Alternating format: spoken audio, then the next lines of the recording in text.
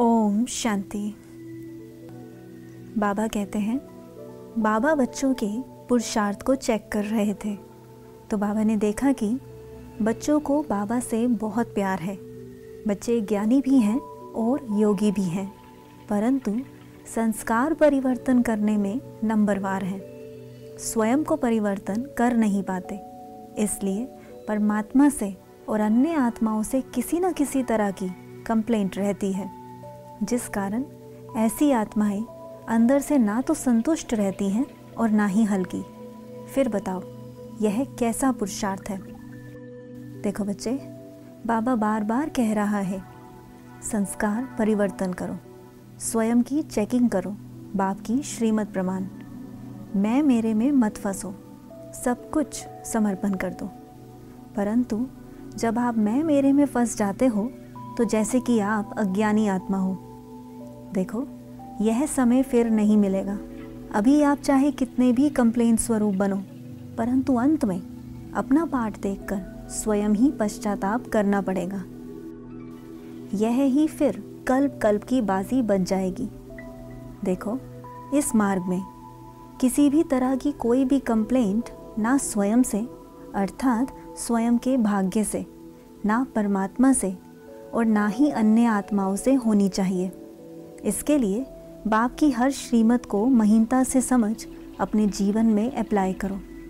आप बच्चों की सारी पढ़ाई बाप ने सार में भी और विस्तार में भी अच्छी तरह से पढ़ा दी है।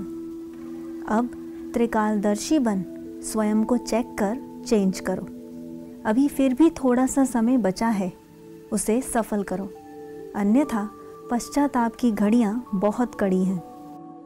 रास्ते में किसी भी तरह की कोई भी परिस्थिति, कोई भी स्वभाव संस्कार आए, उसे जल्दी से जल्दी अपने स्वमान की सीट पर सेट हो बाप को दे दो।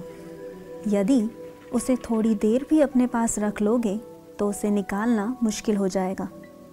इसलिए अटेंशन प्लीज़, सहज रीति पुरुषार्थ कर आगे बढ़ो।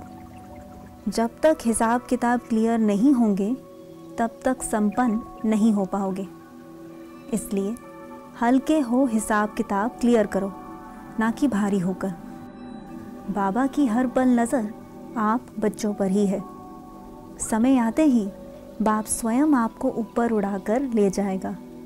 देखो, जब भी कोई पुराना हिसाब किताब आता है और आप शांतिपूर्वक बाप पर निश्चय रख सच्चे दिल से पुरुषार्थ करते रहते हो, तो बाप भी जल्दी ही किसी न किसी युक्ति के द्वारा आप बच्चों को मुक्ति दिला देता है।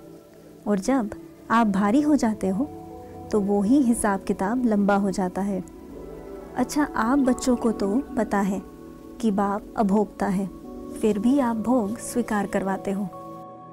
परंतु अब समय अनुसार, जबकि बिल्कुल अंतिम घड़ियां चल रही हैं, ऐसे समय में आपको भोजन के समय फुल अटेंशन रखना है, क्योंकि इस समय सब कुछ तमो प्रधान है और बाप की याद में रह स्वीकार की गई एक एक बाइट सतो प्रधान बन आपके मन और तन को तंदुरुस्त कर देती है।